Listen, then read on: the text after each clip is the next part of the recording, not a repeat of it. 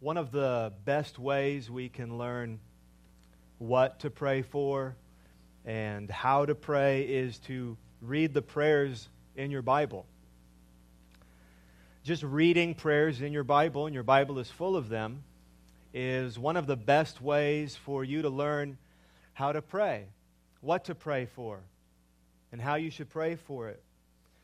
You can read the Psalms, full of prayers. You can learn how to pray. You can read our Lord's Prayer in Matthew chapter 6. Or you can read the prayers of Paul, like the one that we have before us today.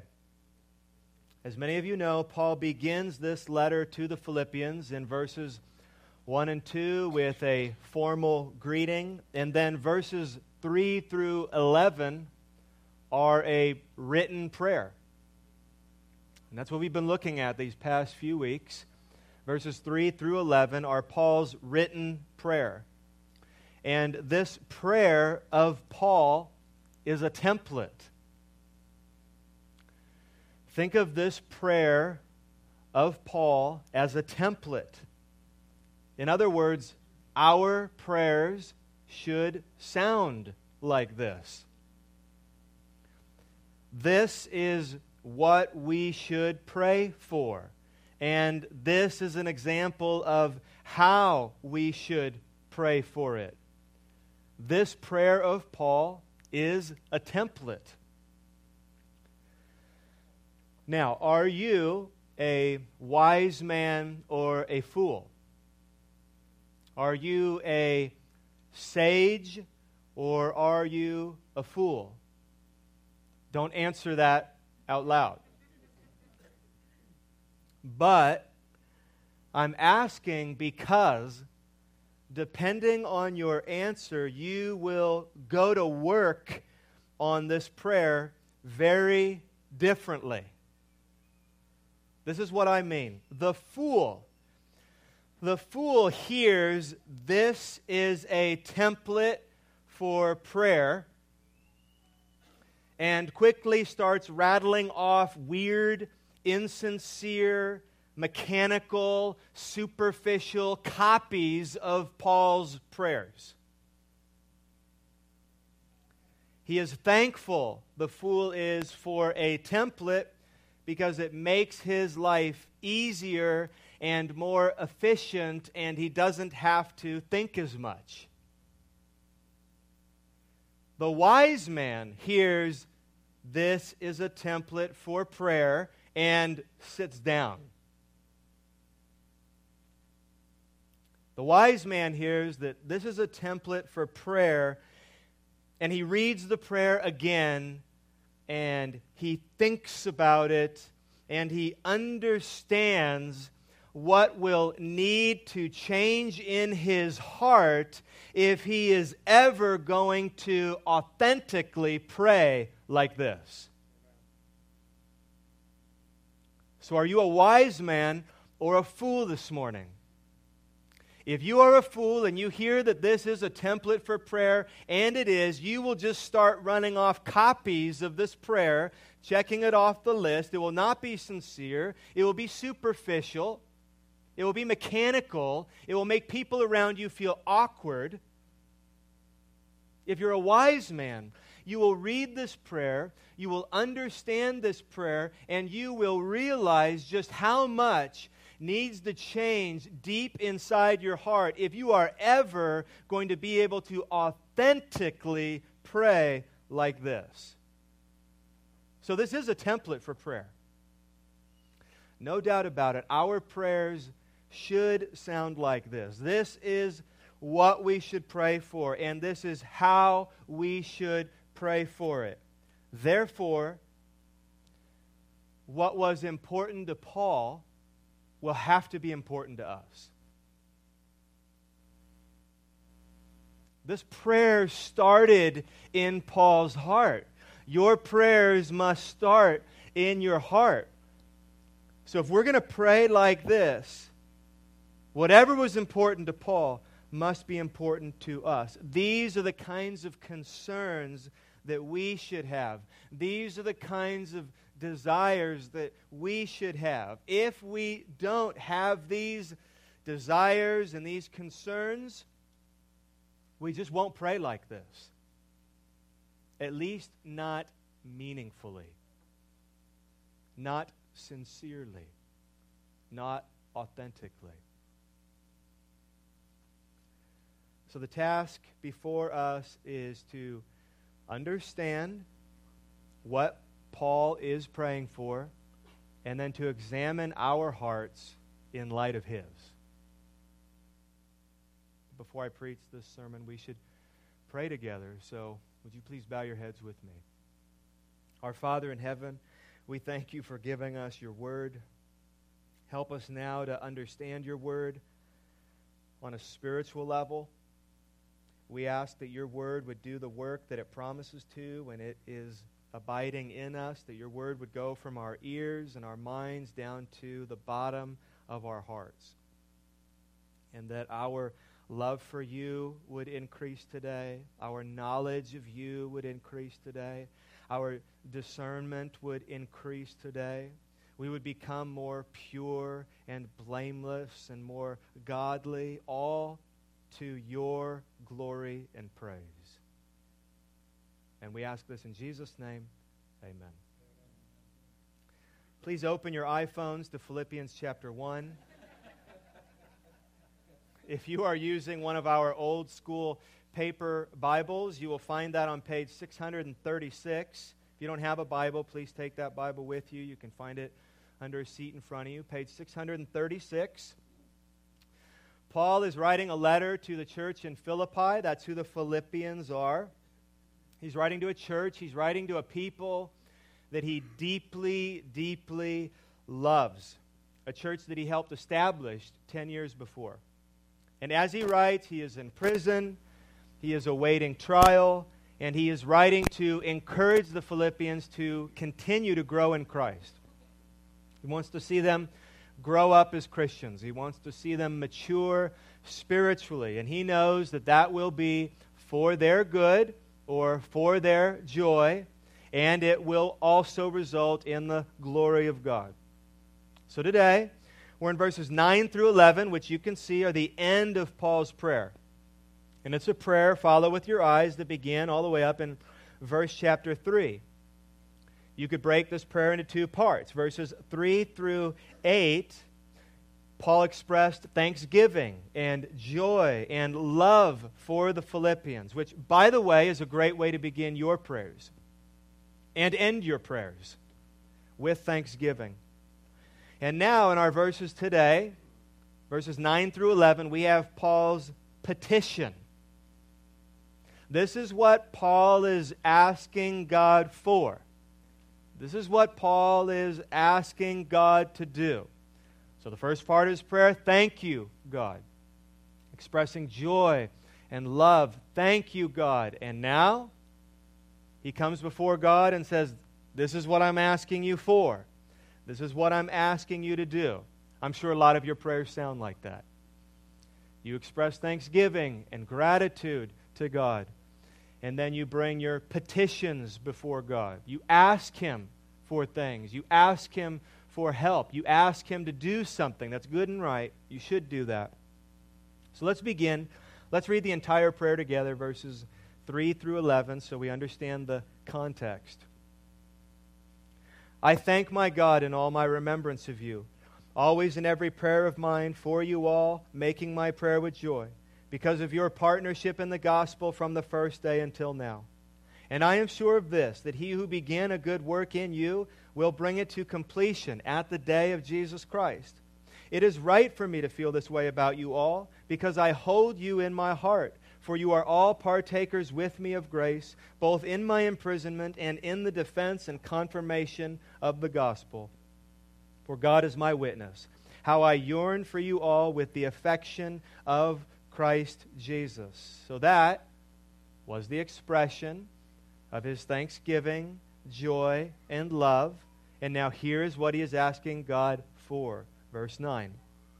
And it is my prayer that your love may abound more and more with knowledge and all discernment, that you may approve what is excellent, and so be pure and blameless for the day of Christ, filled with the fruit of righteousness that comes through Jesus Christ, to the glory and praise of God.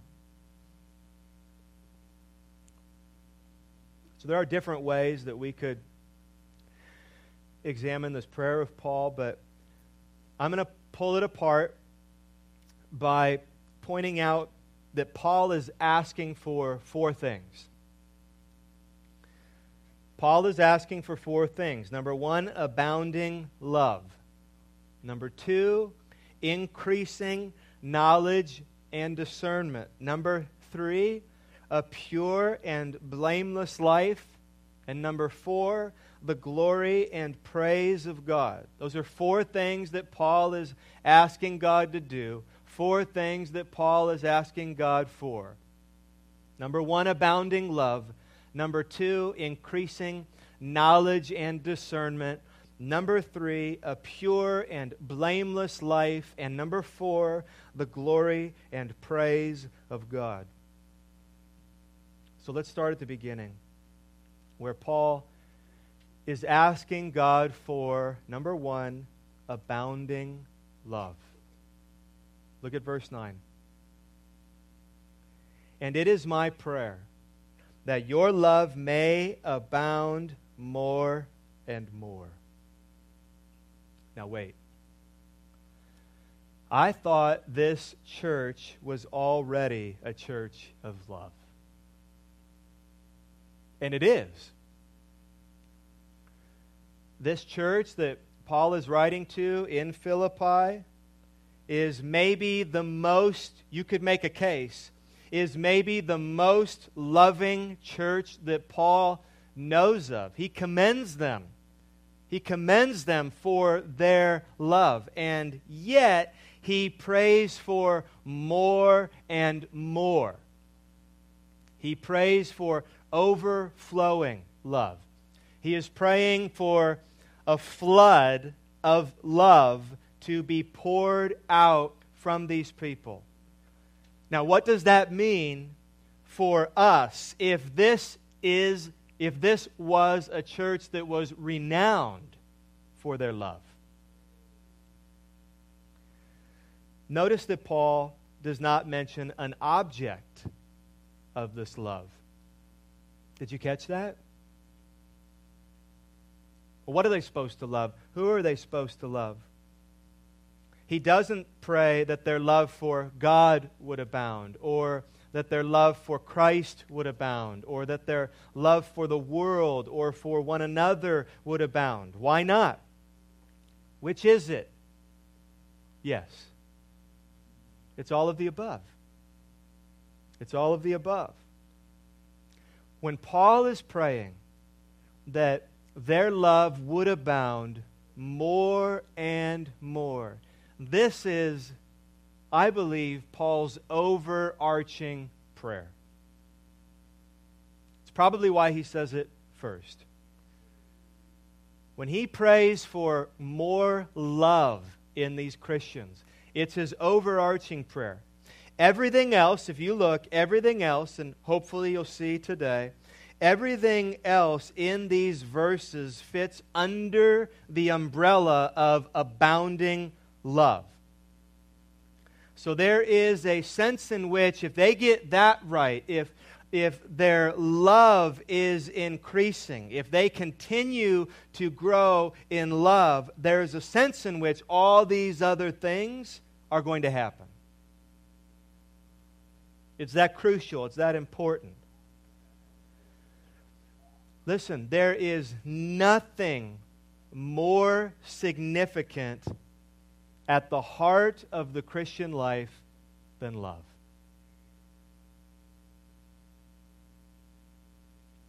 I don't know what you think at its essence the Christian life is, or what the Christian life looks like, or what you've been told, or what you've been taught, or what you've seen modeled for you. But you cannot walk away from the Bible and think that there is anything more significant at the heart of the Christian life than love.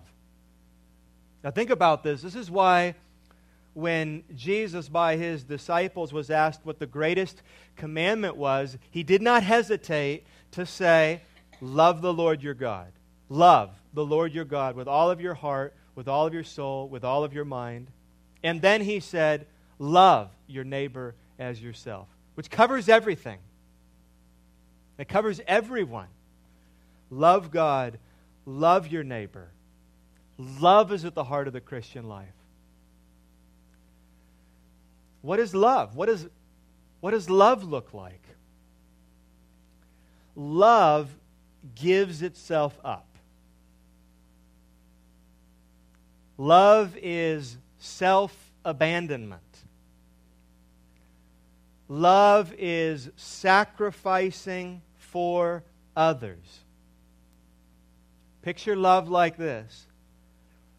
Love is born deep in your heart. Think of affection.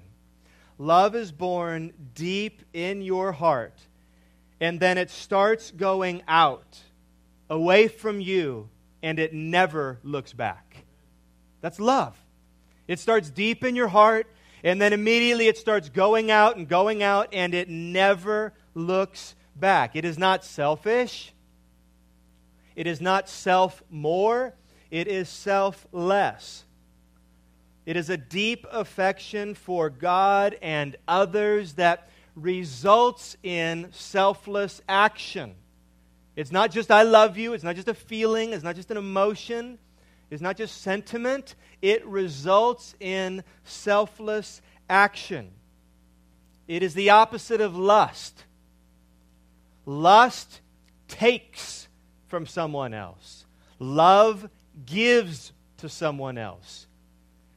We are by nature good lusters. We are not by nature good lovers. We need to learn how to do this. We need someone like Paul praying that we would grow in this and abound in this. Listen to how Paul, just later in this letter, will describe this love. If you want, you can look ahead. It's in the next chapter, 2, verses 1 through 4.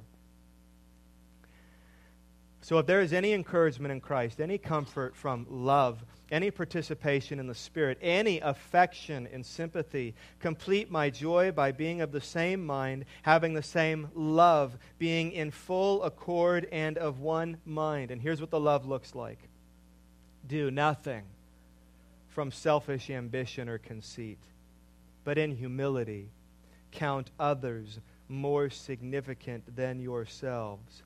Let each of you look not only to his own interests, but also to the interest of others. So Paul's overarching prayer, his first prayer, is for abounding love. Do you have room to grow in love?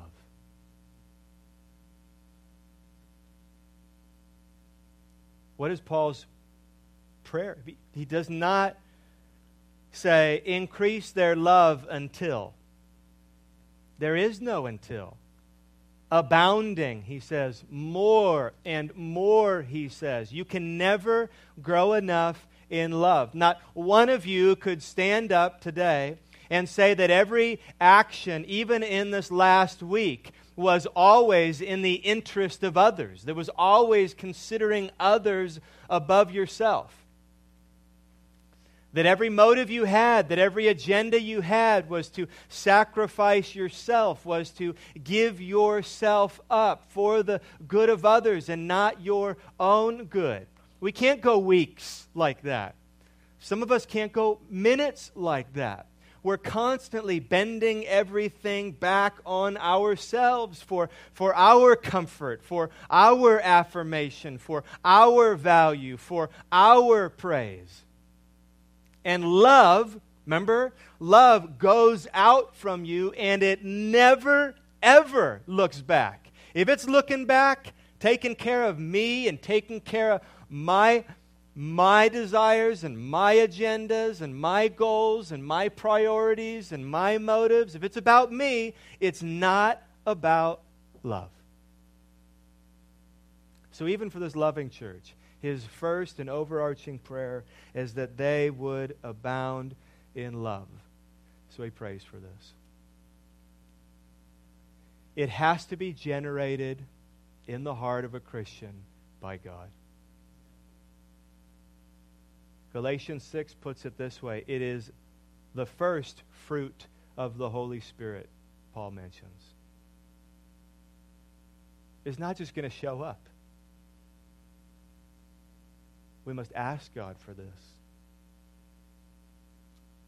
Number 2, Paul prays for increasing knowledge and discernment. As we continue to read verse 9, we pick this up. And it is my prayer that your love may abound more and more with knowledge and all discernment. First, I want you to notice this little word, with. Or some of your Bibles might have the word, in. Paul is praying that their love may abound with knowledge and discernment. So, what does that mean? That means that knowledge and discernment and love are growing together. Praying that your love may abound more and more with also abounding, increasing knowledge and discernment. That's what Paul is praying for. These qualities, love and knowledge and discernment, they are not independent of one another. They grow together. So we've looked at love. What is this knowledge and discernment? First, let's look at knowledge. Paul prays that the Philippians would not only abound in love, but in knowledge. Knowledge is a good thing. He wants them to know things.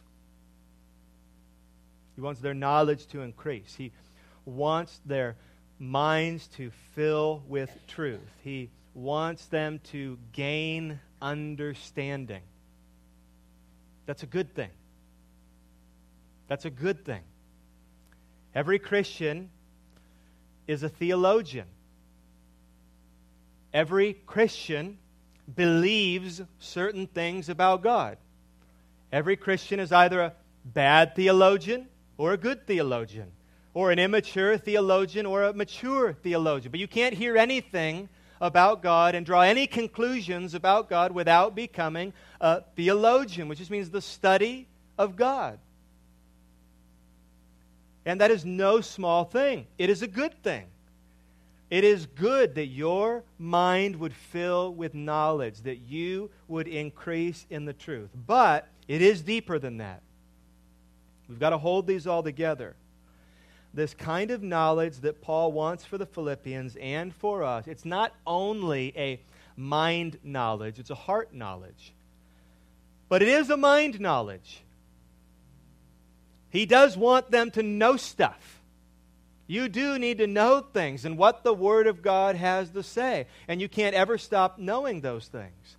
You want to grow in that. But it's not just for our mind, it's a heart knowledge. It's not just knowing about God, it's knowing God. It's not just knowing about God, it is the kind of knowledge that knows God personally. It is one thing, and it's a good thing, to mark the right answers on the theology test. That is a good thing. And we shouldn't marginalize that. It is a good thing to mark the right answers on the theology exam. But it is quite another thing to have those right answers make their mark on you. That's something more. It's one thing to know the truth. Does it change you? Does it transform you? Does it renew you? Does it make you think differently? Does it make you love differently?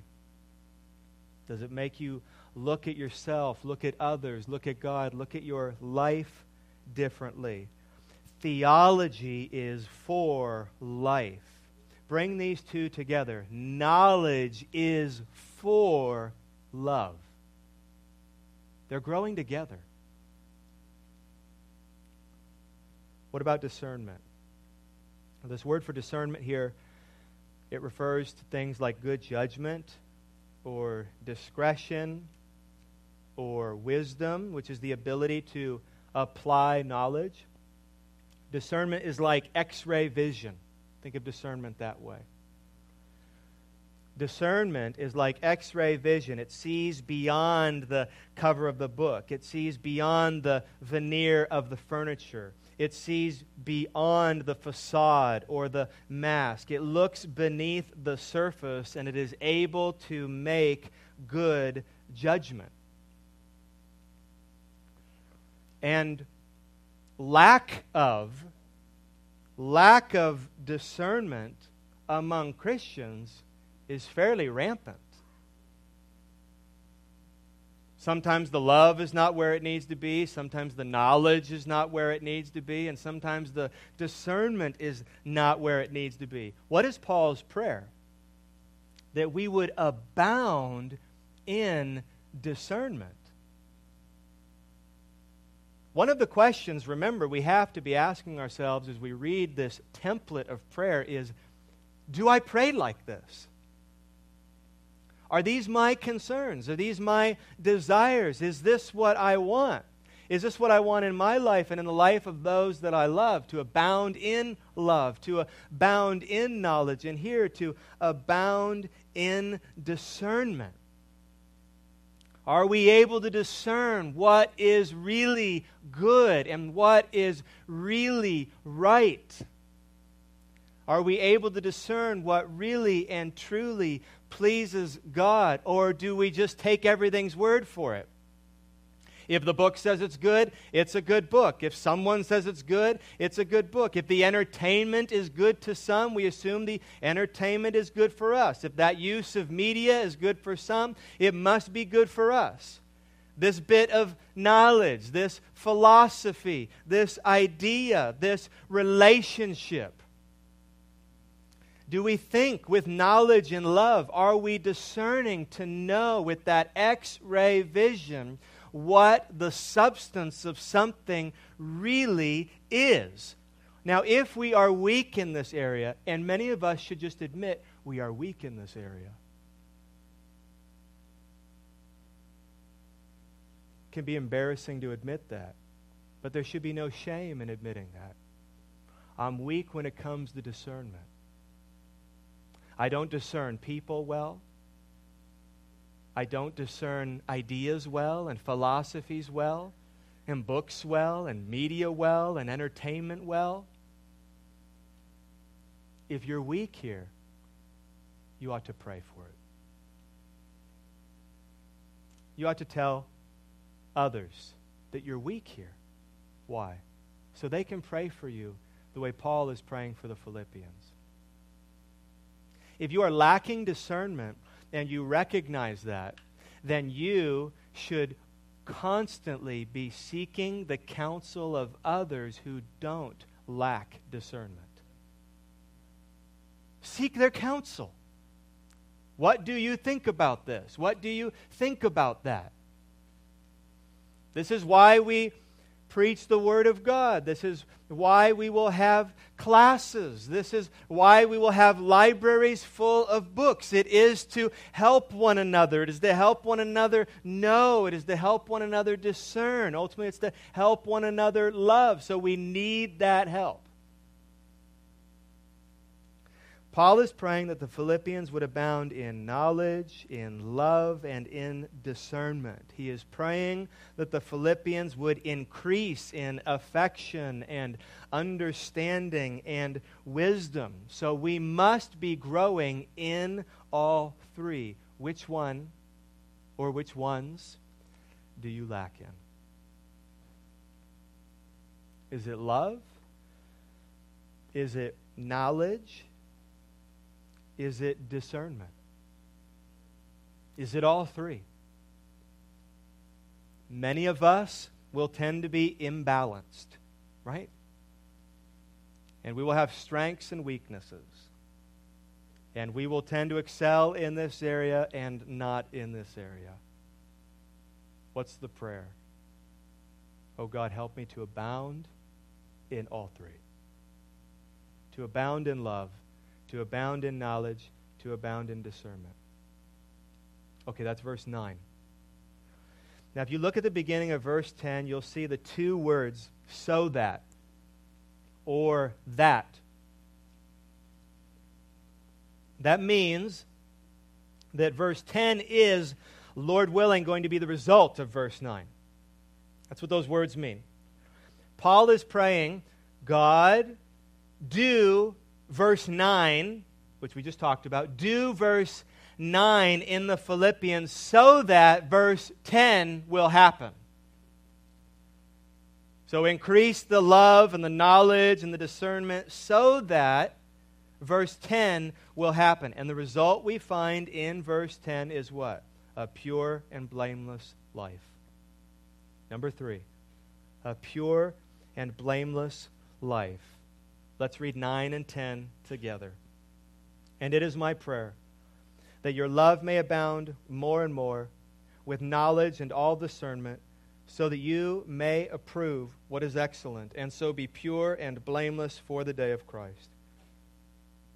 Let's break this result down.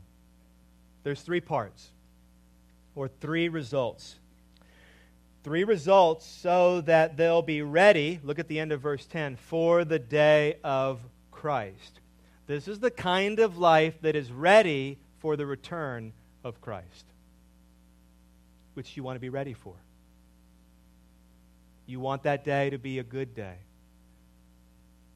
You want to be able to say, come quickly, Lord Jesus. If you don't want him to return quickly, why not? Sometimes we do not want him to return quickly because we're in trouble. And we know it. And we don't want to get caught in the middle of it. Wait 5 years. I think I'll be more mature in 5 years. I think I'll be through this in 5 years.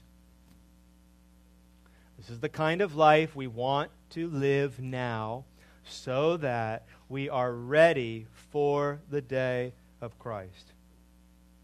So 3 results. Number 1, I'll just quote what he says, so that you may approve what is excellent.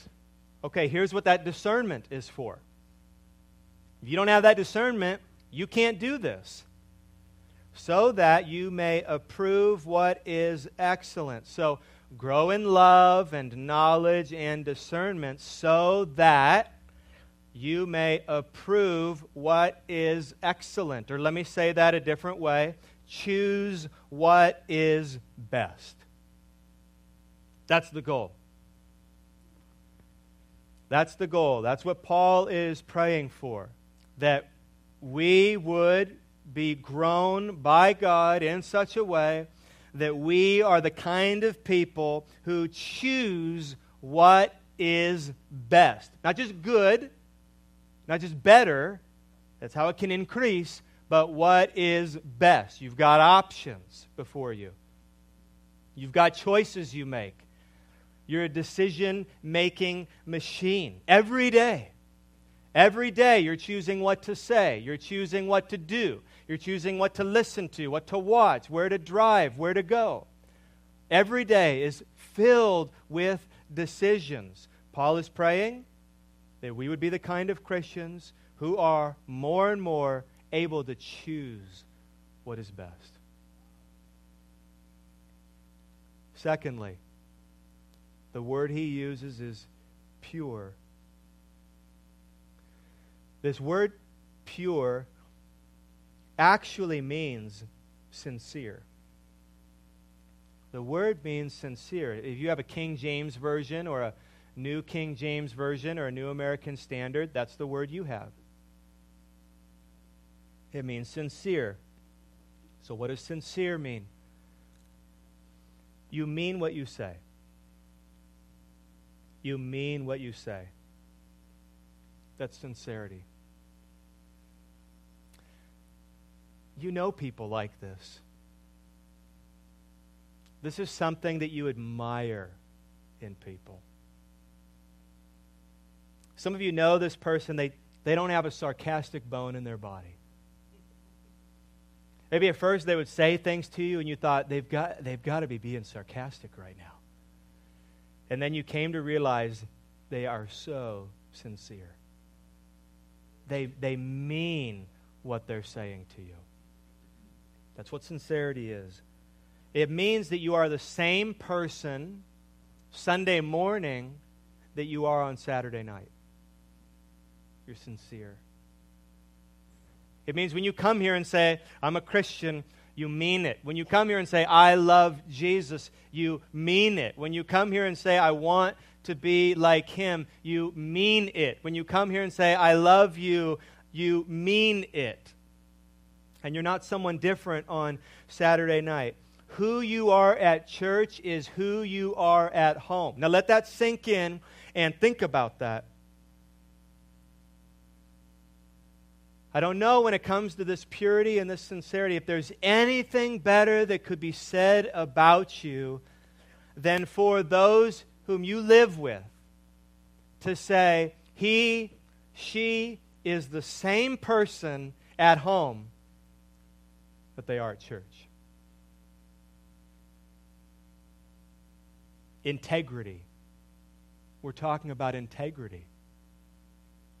There's no secrets. There's no hidden life. Who you are is who you are. Sincerity.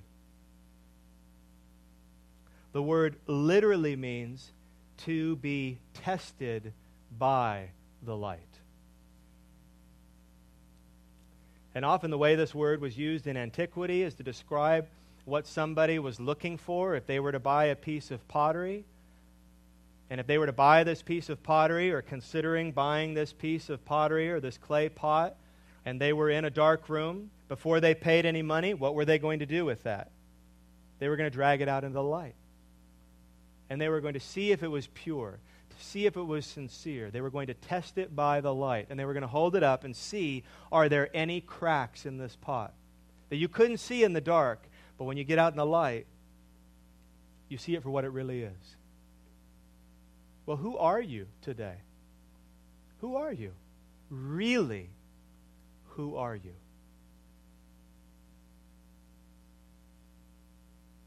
Are you content with the answer? Are you sincere? Are you pure? And number 3, he says blameless. And this word literally means not to stumble. It means not to stumble.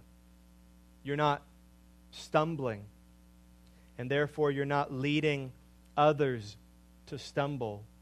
This word blameless really has to do with being good for others. You're good for others. You're not bad for others. You're good. Your life and the way you live, because you're sincere and there's no hidden cracks. There's no secret life. There's no hidden agenda. That means you're good for others. People can look at your life and they are encouraged in their relationship with Christ. They're encouraged in their walk with Christ by just looking at your life and what you model. You're blameless. This is why an elder or a pastor, when you look at some of the very first qualifications in 1 Timothy 3 and Titus 1, he must be a man who is what? Blameless.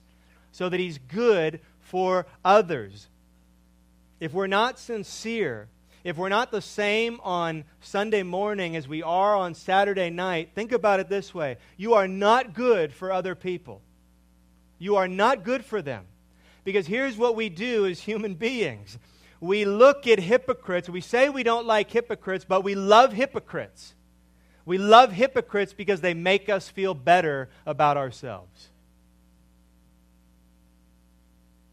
And sinfully, we love to see a brother stumble. We love to see a sister stumble because it secretly makes us feel better about ourselves. At least I'm not doing that. At least I'm not that. and you're causing people to stumble. But we should be the kind of people who are blameless, not to stumble. People are challenged by our life. They're encouraged by our life and not encouraged in their own hidden sin. Now, if you put these things together, the good choices, the sincere and blameless life, I mean, all you have is a godly life. Isn't that what Paul is praying for? I mean, these are the ingredients of a godly life. Paul is praying that the Philippians would be godly. Okay, we have one more verse, verse 11. And then Paul has concluded his prayer. So let's read all these verses together again. Beginning in verse 9. And it is my prayer that your love may abound more and more with knowledge and all discernment, so that you may approve what is excellent, and so be pure and blameless for the day of Christ, filled with the fruit of righteousness that comes through Jesus Christ, to the glory and praise of God. Let's break down verse 11. Filled, he says, with the fruit of righteousness, which is a sort of summary, I think. It is another way of describing the person who is abounding in love and knowledge and discernment, and who is making good choices and is pure and blameless. They are filled with the fruit of righteousness. And then Paul says, and this is very important, and again, it is why he is praying to God for all this. Remember, Paul is praying. Paul is not writing to the Philippians saying, hey, abound in love, increase in knowledge, get more discernment, be sincere, be blameless. That's not what this letter is. I mean, he's challenging them, but that's not what we have here. Paul is praying for these things. Why? Again, why is Paul praying to God for all this? Because where does this godly life come from, ultimately? He doesn't just send them a how-to book. He doesn't say, let me get you some more tools in your godliness toolbox. He doesn't give them 5 steps to this or 4 steps to that. I mean, ultimately, he's praying because he understands where this kind of godly life comes from. He knows where this fruit will come from. Verse 11, filled with the fruit of righteousness that comes through Jesus Christ. So how will I do this? How will I abound in love? How will I live a life that is increasing in the ways it needs to increase? How will I be the kind of life that is like a tree that bears this beautiful fruit that is good for others and pleasing to God? How will I do this? That sounds impossible. That sounds impossible because it is impossible. God doesn't ask you to ever do anything but that which is impossible. So how will I pull this off? Well, there's a couple of clues. Think about it. Paul is asking God for it. He's not asking the Philippians for it. This godly life comes from God. And then here we learn in verse 11, it comes through Jesus Christ. This kind of life that Paul is praying for, friends, it comes from God and it comes through Jesus Christ, and there is no other way. None of this, not a word of this, is possible apart from Christ. Do you know Christ? Do you know God? You cannot increase in this heart knowledge of God unless you know God. Do you love God? And all I'm asking you to do right now is to really stop and think and not be too quick to answer. We can be so quick to answer. We've been doing it, some of you, since Sunday school. We know the right answer to the questions. Maybe along the line, someone even told you not to ask yourself these kinds of questions. I remember being told not to ask myself these kinds of questions. Don't examine yourself to see whether or not you're in the faith. There's a verse that tells me to do that. Don't do that. Don't try and make your calling and election sure. But Peter says, no, don't do that. You're just going to make yourself worried. You're going to get anxious. You're going to start doubting. You'll be depressed. You're not going to love God anymore. I guess you're right. That makes sense. I'm not going to do that. And so we kind of program ourselves to give the quick Christian answers. Do you believe the gospel? Of course I believe the gospel. Do you love God? Of course I love God. Do you want to please God? Of course I want to please God. Just stop for a minute. Just stop for a minute and think. Now, do you really love God? Are you in Christ? If this kind of life comes from God and it's through Christ, then you need to know God and you need to be in Christ. Do you know God? Are you in Christ? When you look at your life, when you look at the fruit of your life, when you examine your thoughts and you examine your words and you examine your deeds, maybe ask it this way. Do you look like a Christian?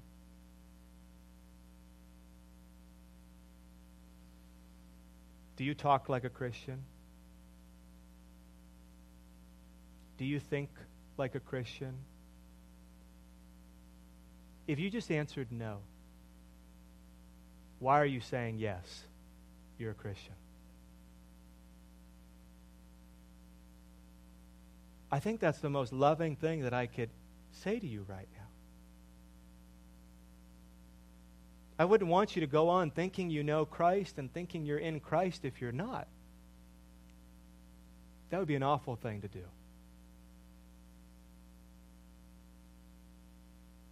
If I told all of you that I loved my wife and I loved my children, and then all week I was gone doing my own thing, and when I was home I spoke harshly to them and ignored them,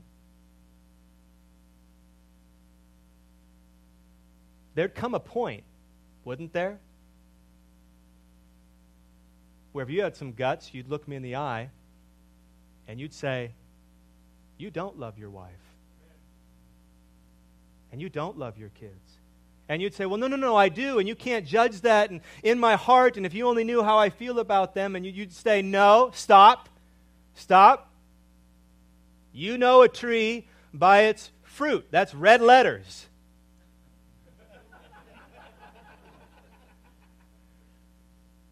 And if the fruit is bad, maybe the tree is bad. Places we don't want to go.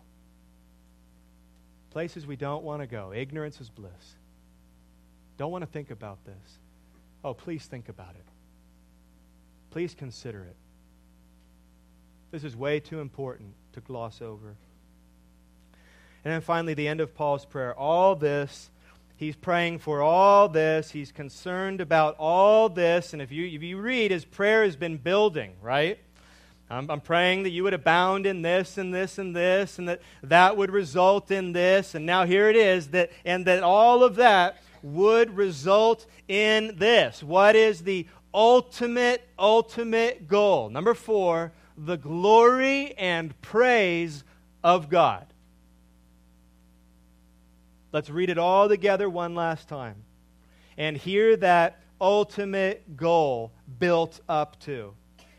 It is my prayer that your love may abound more and more with knowledge and all discernment, so that you may approve what is excellent, and so be pure and blameless for the day of Christ, filled with the fruit of righteousness that comes through Jesus Christ, to the glory and praise of God. Paul prays for spiritual maturity, for growth, for love, ultimately, so that God will receive glory and praise.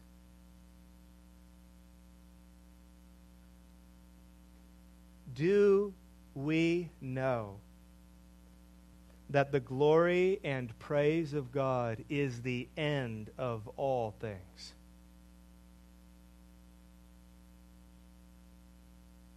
Do we know that the glory and praise of God is the ultimate goal of all things?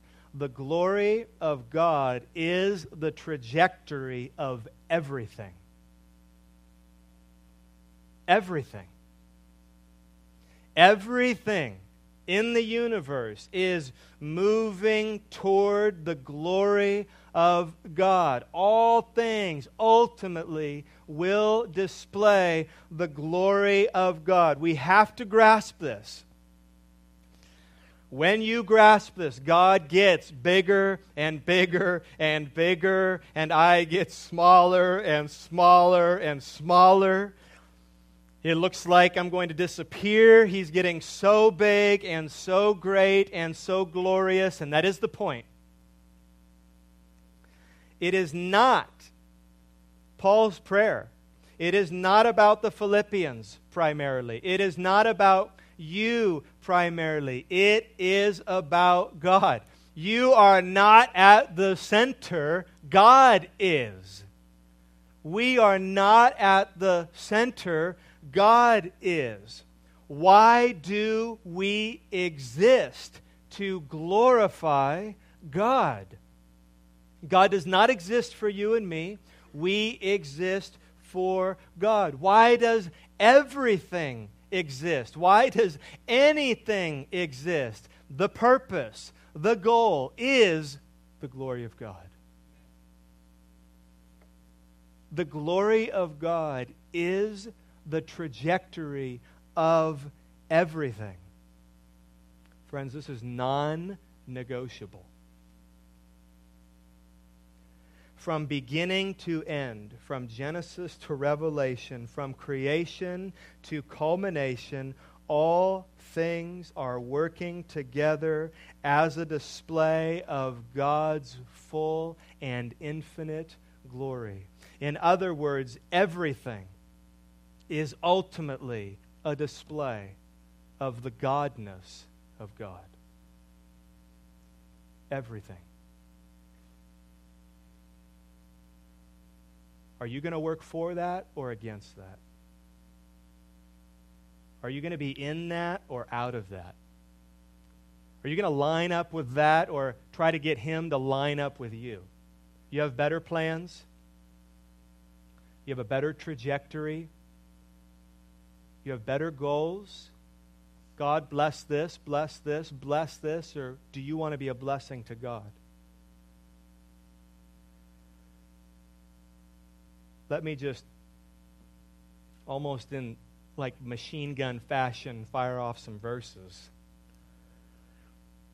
Sort of quickly, to hear this theme of the glory of God in the Bible. For example, why did God create us? Isaiah 43, 6 and 7.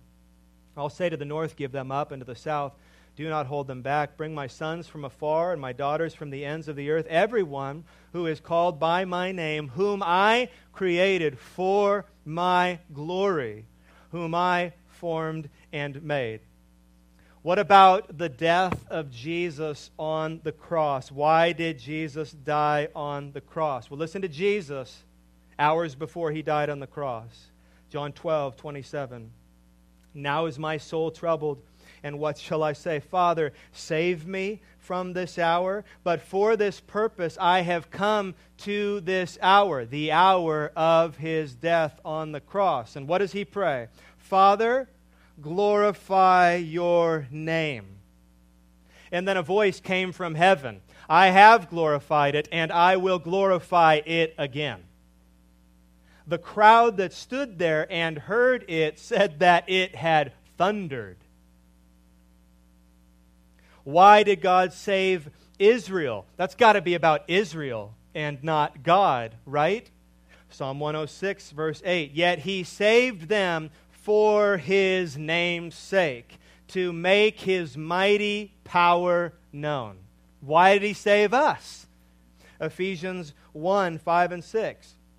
He predestined us to be adopted as his sons through Jesus Christ in accordance with his pleasure and will, to the praise of his glorious grace. Everything is displaying how good God is, how just God is, how merciful God is, how great God is. Everything.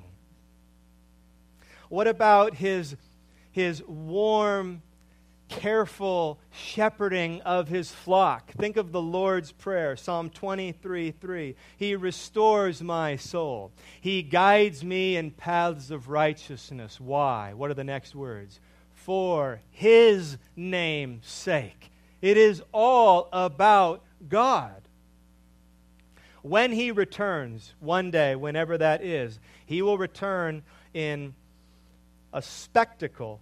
And 2 Thessalonians 1, 9 and 10 tells us why. They will be punished with everlasting destruction and shut out from the presence of the Lord and from the majesty of his power on the day he comes to be glorified in his holy people and to be marveled at among all those who have believed. And on and on and on. It all exists for the glory of God. You and I exist. Why am I here? You and I exist for the glory of God. And so we're told, 1 Corinthians 10:31, whether you eat or drink, whatever you do, do it all for the glory of God. Isaiah 26:8 says, in the path of your judgments, O Lord, we wait for you. Your name and your remembrance are the desires of our soul. Matthew 5:16, in the same way, let your light shine before others so that they may see your good works and glorify your Father who is in heaven. And 1 Peter 4:11. Whoever speaks is one who speaks oracles of God. Whoever serves is one who serves by the strength that God supplies, in order that in everything God may be glorified through Jesus Christ.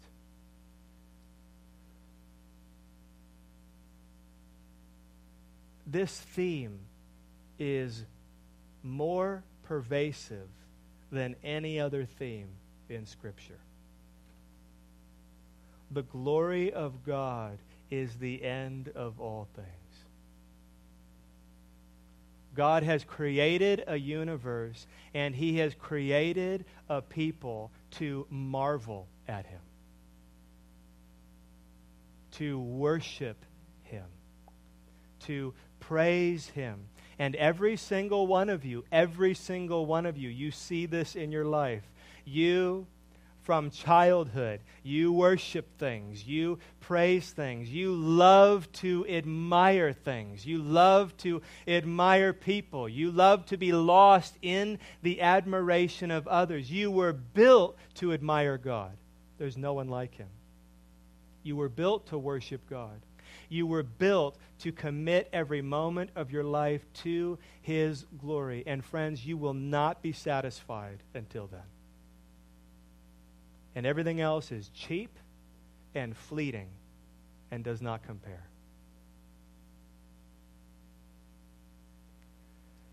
In conclusion, we learn a lot, don't we, listening to someone pray?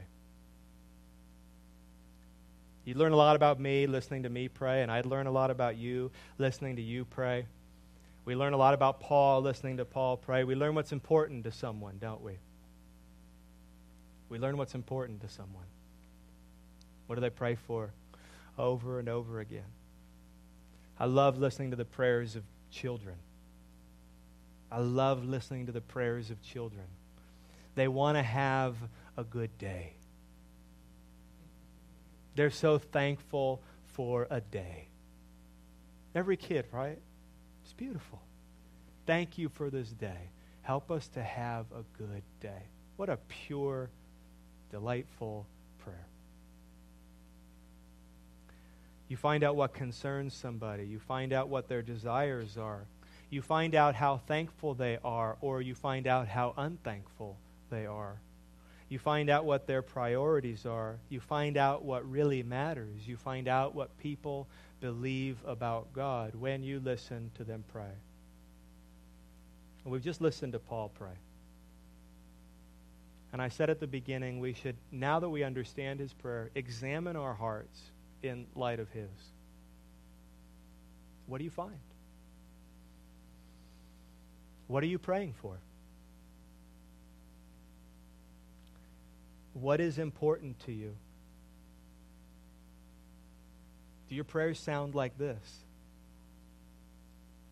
I'm sure Paul also prayed for the day-to-day things. I'm sure at some point he had a grandma with a sore toe, and he prayed that her toe would feel better. But Paul had big things on his mind. He had deep and spiritual concerns. What do you pray for? What are you concerned about? Do you pray for your spouse this way?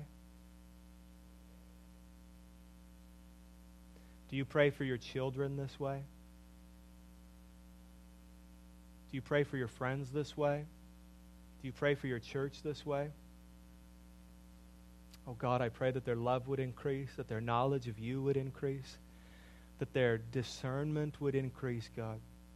I pray that they would be more sincere and blameless on the day they meet you. I pray that you would fill them with the fruit of righteousness. God, I pray that you would be glorified in them. Do we pray for God's glory? Do we pray for abounding love?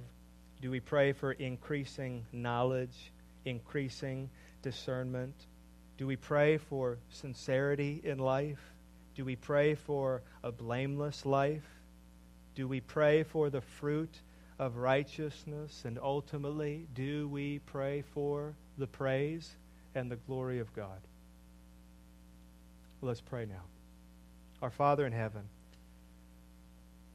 we pray that our love for you would abound more and more with knowledge and discernment.